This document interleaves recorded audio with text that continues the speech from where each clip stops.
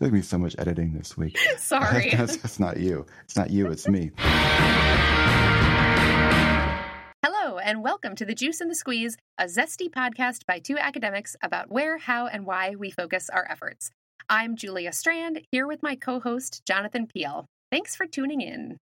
Hi, Julia. Hi, Jonathan. So I have a question for you, which is, since our last episode, how did we do at taking breaks? You mean, how did we do it joining the resistance? Yeah, exactly. Did you join the resistance? Yeah, I'm a card-carrying member.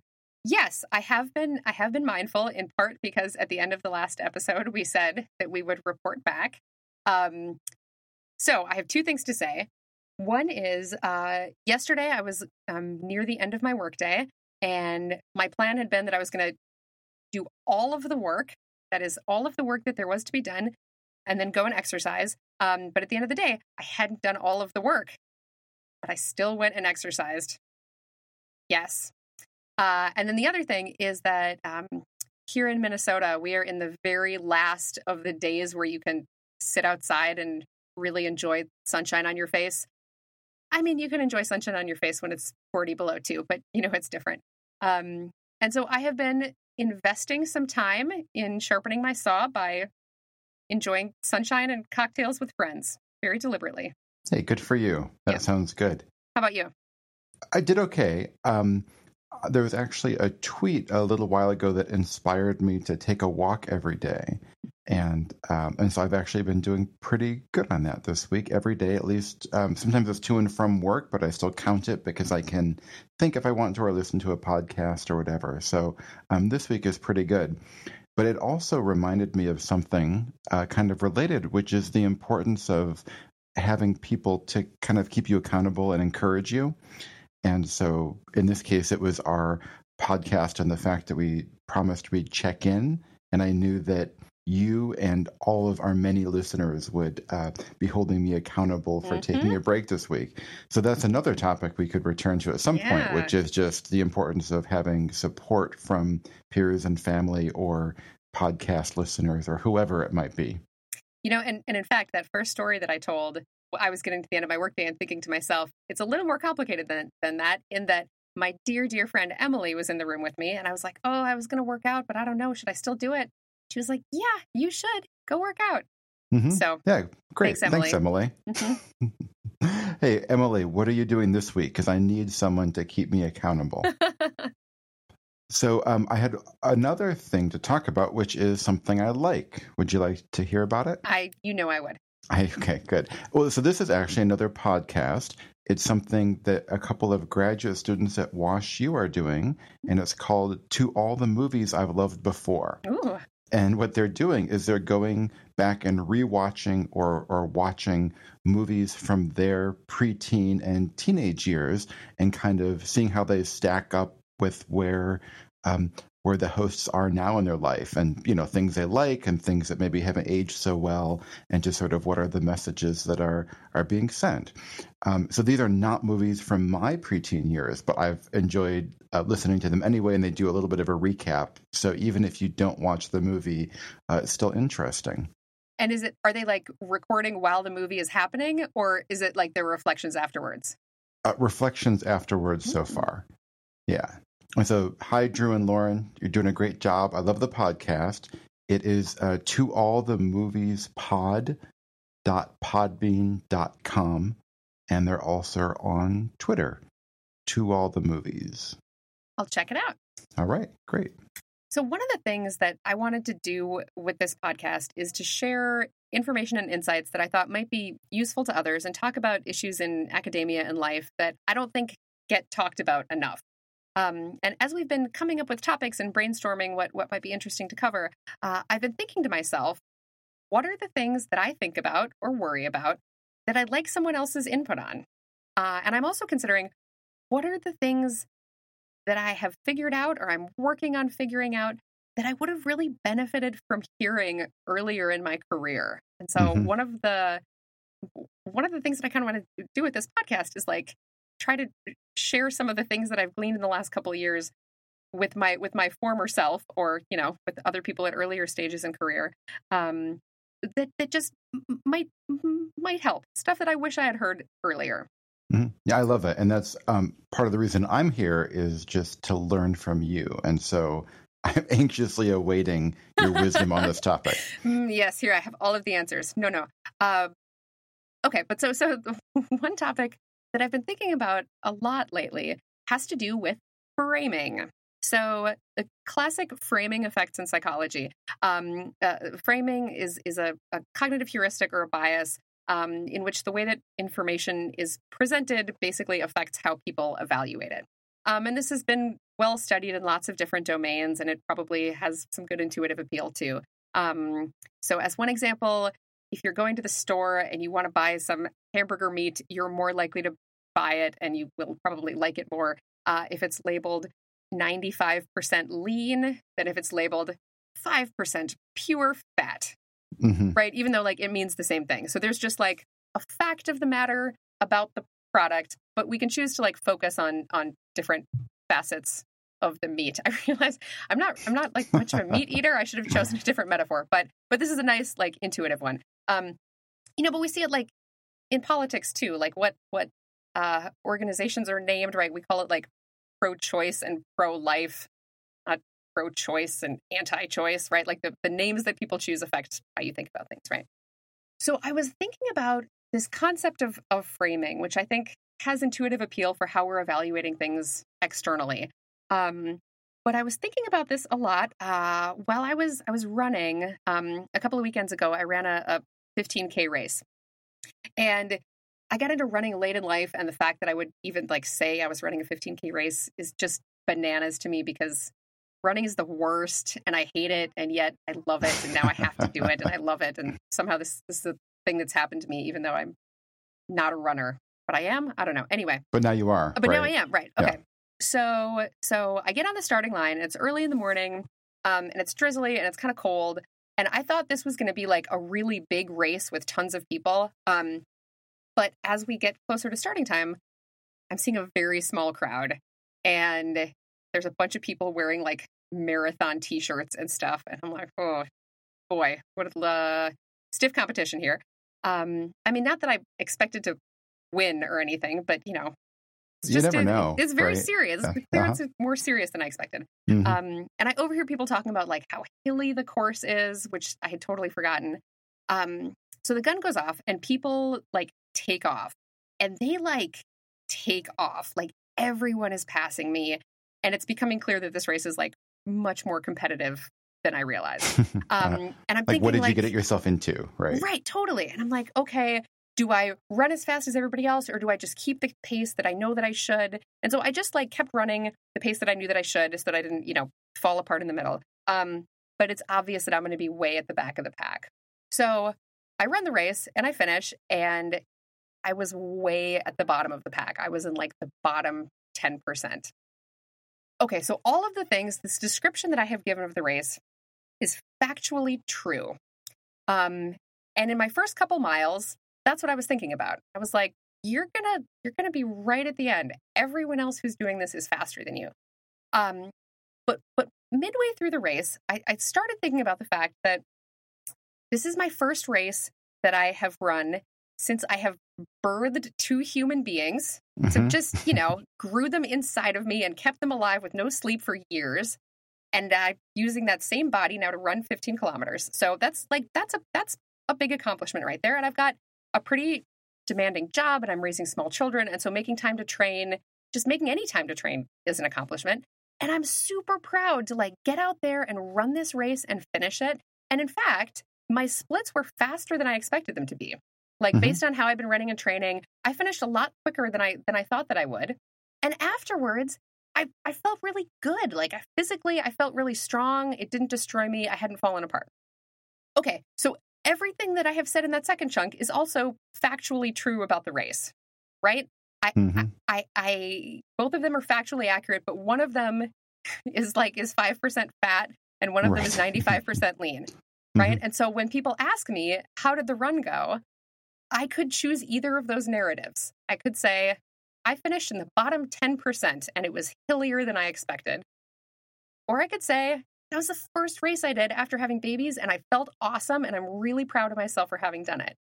And so in this long time that I was running, and it was long, I'll point out that I ran for a longer amount of time than 90% of the other runners. As I was like, thinking about this, I was like, both of these are true, and I get to choose which version of this story that I tell, and which version of this story that I, tell myself. And I've had this conversation with a few people since. They've been like, oh boy, I haven't kind of thought about that in terms of like framing effects and the stories that we tell ourselves and the stories that we tell other people. But I think that that's like a much happier memory for me and like a better experience, because I made like kind of a conscious decision to have like a positive personal narrative about it. Mm-hmm. And it also, at what point did you make that decision? I mean, was it when you showed up and were you aware of these kind of two narratives, or was it partway through the race at mile 5 or whatever that you started thinking about this? Yeah, it was at mile something. I don't know. But it was definitely like the first couple miles, I was in the narrative of, man, Julia, you are not a very fast runner. And then as I was going, and I was kind of like trying to talk myself out of having that bad attitude, that I, started thinking about all of these other things that are also factually true, and I can just like be choosing to focus on. Mm-hmm. And so, I feel like giving people advice of like, have a good attitude, be more positive, is not very helpful advice to give. Right. But this experience was somewhat different for me, because I was realizing that there are just like different components of the same experience that I can focus on and like, devote my attention to. It's not denying your feelings, right? So if you're feeling, upset or depressed or angry about something, and someone tells you to cheer up or get over it, that it was never helpful. And also it's kind of inauthentic, because that's not where you're at. But what you're describing is more of, like, dare I say, a cognitive intervention where there's lots of things that are true, and you're being intentional about focusing on some positive aspects of it. Yeah. I should mention, we are not clinical psychologists, so this is not intended to be treatment advice. I think focusing on positive framing can be a useful thought technology in a lot of ways. But I also know that there are challenges that people face that framing positively will not help them with. So if that's the case, I encourage people, of course, to seek treatment, medication, counseling. This is not intended to replace any of those things. Right. Yeah, good point. So, Jonathan, you went on a trip recently. I did. And my guess is that some good things happened on that trip and some bad things happened on that trip, as with all trips, right? That's true. Yep, totally. And when you came back from that trip, which are the things you focus on? Well, luckily, the good things, but not always intentionally. No, I'm laughing because I've been in situations where I've had exactly the choice that you described, where there are a lot of facts, and some are maybe more positive and some are less positive.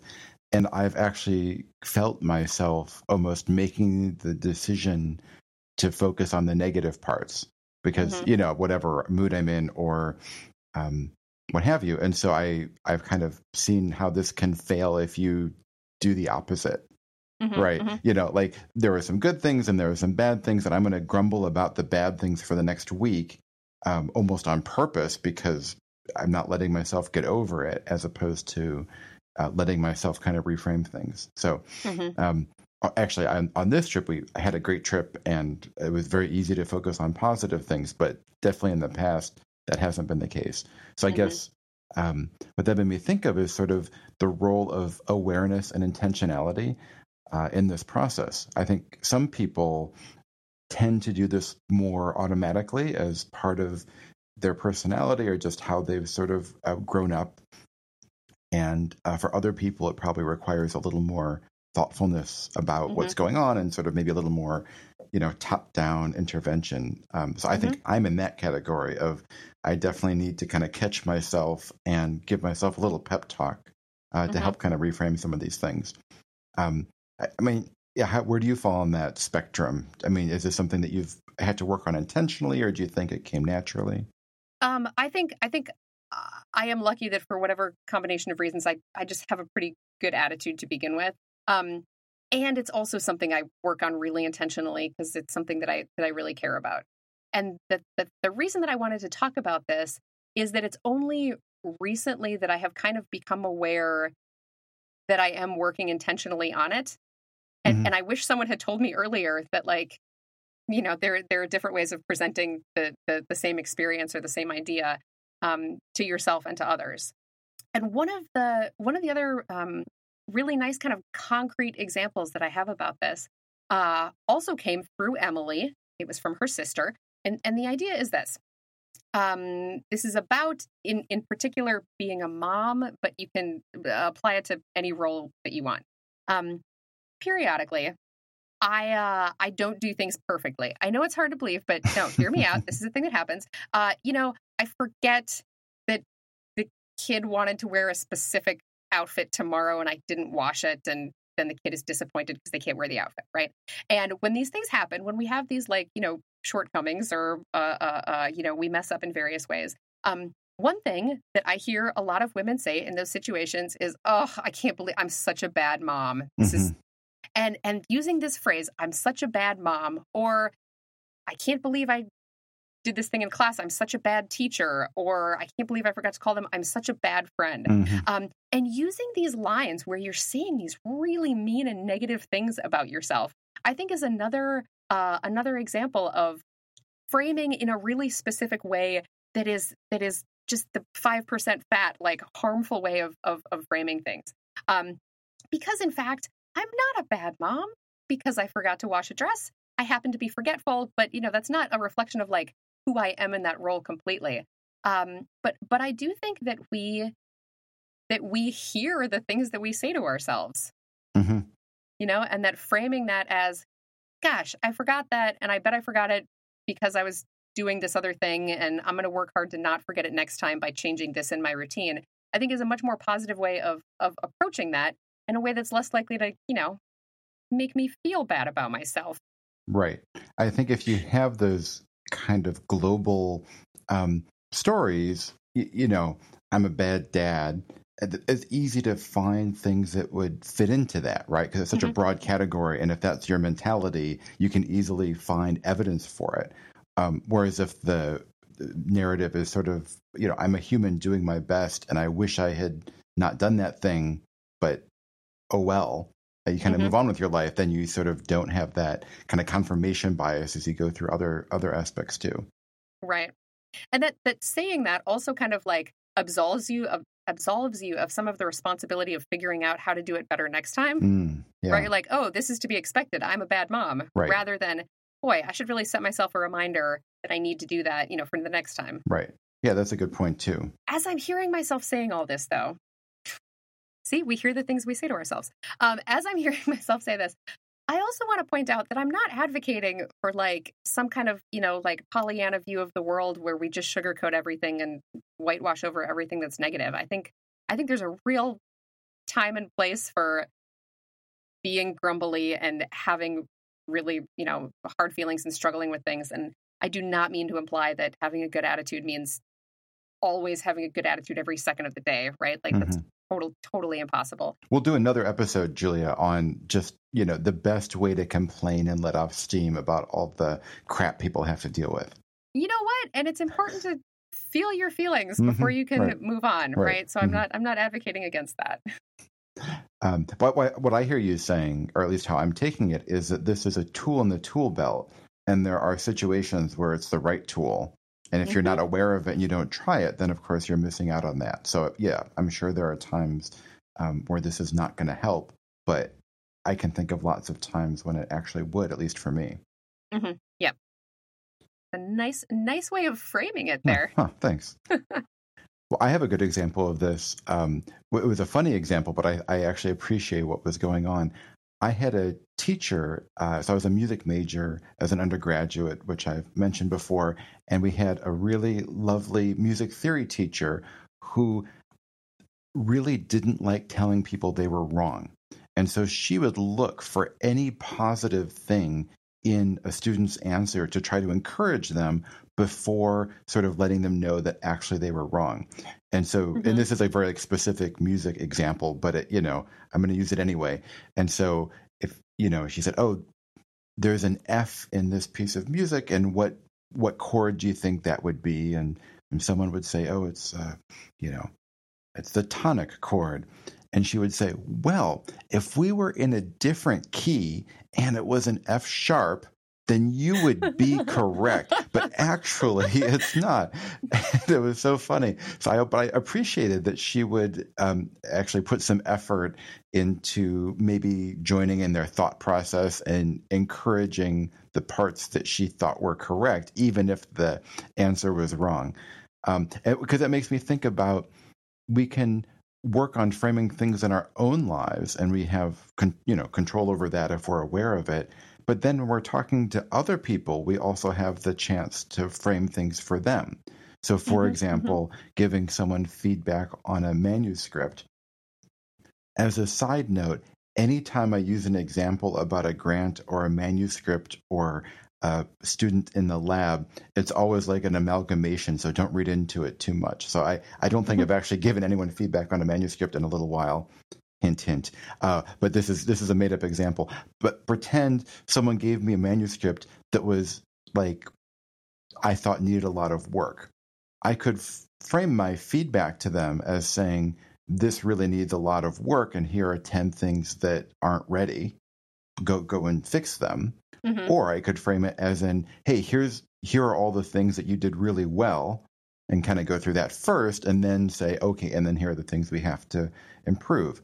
And I think in my own writing, if I'm reading something I wrote, I usually do not take the time to pat myself on the back and say, that was a really good paragraph. I just think, okay, what has to be changed? And I kind of focus on the practical part. But obviously, other people are coming from different places and have perhaps less experience writing a paper than I do and things like that. So I do hopefully try to be intentional about acknowledging the positive and the negative. And that's in person, but also, I don't know about you, Julia, but I often end up leaving electronic comments on people's manuscripts, on Google or Word or whatever. And so I also try to leave notes about things I like. That was a great intro sentence. I really like the phrasing here, good turn of phrase, good reference, whatever, so that it's not that every single comment is sort of, a criticism, even if it's a constructive one. Right. Being intentional about leaving praise as well as suggestions, rather than just having the assumption be, if I didn't criticize it, it's good. Right. Of course you should know it's good. I'm just going to tell you it's bad. Yeah, that's really nice. I mean, I think about, being mindful, especially about how the input that you give is perceived by people who are more junior than you, or, eager to get your opinion. Actually, that's true, but you go. You go. Okay, I've got a pretty good one. Okay, so here's a related point. We're thinking about the stories we tell ourselves, the stories that we tell other people. One of the ways that I think it can be effective for me in figuring out if I'm telling myself the kind of story that I want to, like if I'm being kind to myself and, framing in positive ways, is sometimes I try to imagine like the situation that I'm in. If it's something that I'm concerned about or I'm struggling with, if a friend were in that situation and were talking to me about it, and like, how would I see it for that friend? What advice would I give them? And I guess this is going to be a running example again, but like, if things are going badly and you're having a bad run, my impulse is to say to myself, what's the matter with you? You're not doing a good job. See, you'll never really be a runner. Whereas if a friend of mine was telling me about being in a comparable situation, I'd say, oh, boy, yeah, no, that's tough. But, you haven't slept in a couple of days, and I know you're really dehydrated or something. So, like, just good for you for getting out there, and try again, and the next one will be better. And I would never say to another person some of the things that I say to myself, right? And not even like I would want to say them and wouldn't have the nerve, but like I would never be that mean to another human being as I would be to myself. And so that can be, I think, another kind of tool in the tool belt of, is this the kind of thing that you would ever say to another person? And if not, what are you doing being meaner to yourself than anybody else? Yeah, I like that. Two things came up. So just going back to something you said, which I agree with, about being careful about framing it to, more junior colleagues, but I think it's also true for peers. And I've been on the kind of receiving end of this, especially with things like grant applications, where I've sent around, my specific aims to colleagues for feedback. And a few times I've gotten really helpful feedback that was basically like, this is all wrong. And especially if it's like the deadline's coming up, it really sort of, it's like a dagger to the chest. You think, I spent all this time on it and I send it to someone who I respect, and hoping that they would say, attaboy, pat on the back, and here's a couple, you missed a typo here. And then when they kind of come back and say, you've got this aimed all wrong, it's not going to work. I'm grateful to know that, but that also is hard to hear. And so, I guess one of the stories I tell myself is to suck it up and be a grown up, and it's okay, and it is. But I think it would be easier to hear the criticism if they just, said, hey, if they said something nice about it first, right? Not dishonestly, but something that I could hang on to. It just helps hear the other part too. And that's you use the word dishonestly, and I want to just really emphasize that in all of this, to go back to our 95% lean, 5% fat example, like both of those things are factually accurate. Right. And I am not advocating for a positive attitude that makes you divorced from reality. Right. Right. That this is just like different ways of presenting the same information. Right. Yeah. No, that's not helpful. That's a whole other topic of how that is probably not helpful or not going to work. Toxic positivity. Right. And not authentic. You're not dealing with what's actually in front of you, and it just doesn't help to pretend. And so we're not talking about pretending. We're talking about acknowledging the truth of a whole situation, but then making a choice to maybe focus on a part of that that's more helpful. The other thing that came up when you were talking about your running example, so a very nice job. I think this links back to last episode about taking time, sharpening our saw, joining the resistance, and just making time for ourselves. Because I think if we don't have time to reflect even a little bit on these topics, on how things are going, then we don't have the opportunity to reframe, right? So if we're always going kind of hectically from one thing to the other, it's really hard to take a breath and step back and, have a conversation with ourselves, or think, what would I tell myself in this situation? And so I think giving ourselves room in life to have those conversations, or to have the opportunity, is really important. Nice follow-up. Thanks. So in keeping with our challenge from last episode, Julia, what's our challenge for the next couple of weeks here? How can we sort of work on this intentionally with all of our listeners holding us accountable? This is I both like this and don't like this. I put you on the spot. No, that's fine. No, that's good. I just, it's going to make me more mindful and, thoughtful. Come on, this is a hard work. Yeah, right. Oh, wait, hold on. I'm going to reframe as this is a good opportunity for personal growth. So I think I'm going to be on the lookout for examples of places where things are hard and my gut reaction is to have a bad attitude. And I'm going to, try to be thoughtful and gentle with myself and figure out how to reframe it in a way that is both factually accurate and more positive. Good. Okay. So let's each try to share one example next time of a reframe that is, suitable for the public. And, dear listeners, do you know that you can email us and tell us that you have done the same? They can. The portal for sending us mail is open, and I know there's going to be a lot of demand for it. So get yours in quick while you can. And what's our website, Jonathan? juiceandsqueeze.net. And if you want to see links for this episode, that would be juiceandsqueeze.net/4. This is episode 4. He's right. Okay, so the reason that I wanted to talk about this topic today, one of the reasons is that this is a thing that I haven't heard people talk about very much. And so I wanted to both share what I have thought about it and, get Jonathan's take on it. But I would also love to hear from you, listeners, about what are the things that you think about that you haven't heard get much discussion in academic circles or in life generally. So we'd be happy to take your suggestions via email about those things too. You can also tweet at us. We have Juice Squeeze Pod on Twitter, or Julia and I are also both on there. We'll keep an eye out for your questions so we can talk about them. I'm not sure about answer. We also wanted to remind you can support us on Patreon, patreon.com, and then you can search for The Juice and the Squeeze, or just go to patreon.com/juice and squeeze.